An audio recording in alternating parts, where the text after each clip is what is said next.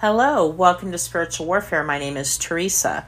I will be reading from the book by Joseph Prince, The Power of Right Believing, 7 Keys to Freedom from Fear, Guilt, and Addiction. Beware of zeal without knowledge.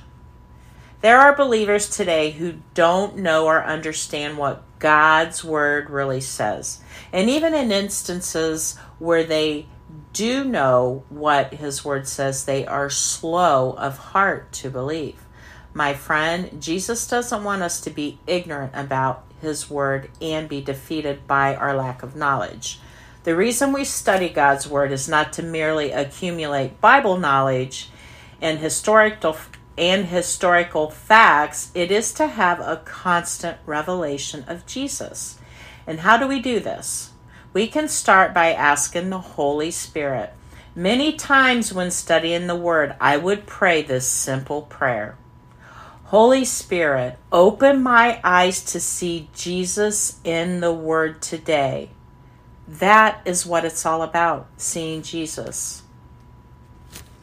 There are people who read the Word and instead of seeing Jesus, everything becomes a law to them and they become hard, legalistic.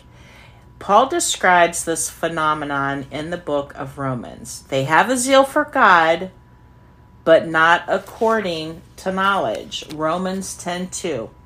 What knowledge is the Apostle Paul referring to?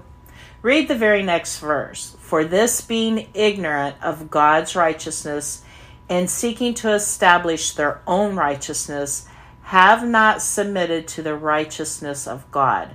For Christ is the end of the law for righteousness to everyone who believes. Romans 10:3 and 4. In other words, they read the Word without seeing Jesus in it and they become zealous for the law. They end up unknowingly seeking to make themselves righteous by the law. Legalism is very subtle and insidious. Many legalists are unaware that they are trapped in legalism.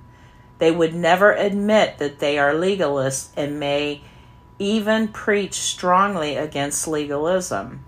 There are also people who attack the gospel of grace because they are blinded by their zeal for the law and how man needs to make himself better through right doing. I truly believe that many of them are genuine and sincere. Nevertheless, they are sincerely wrong.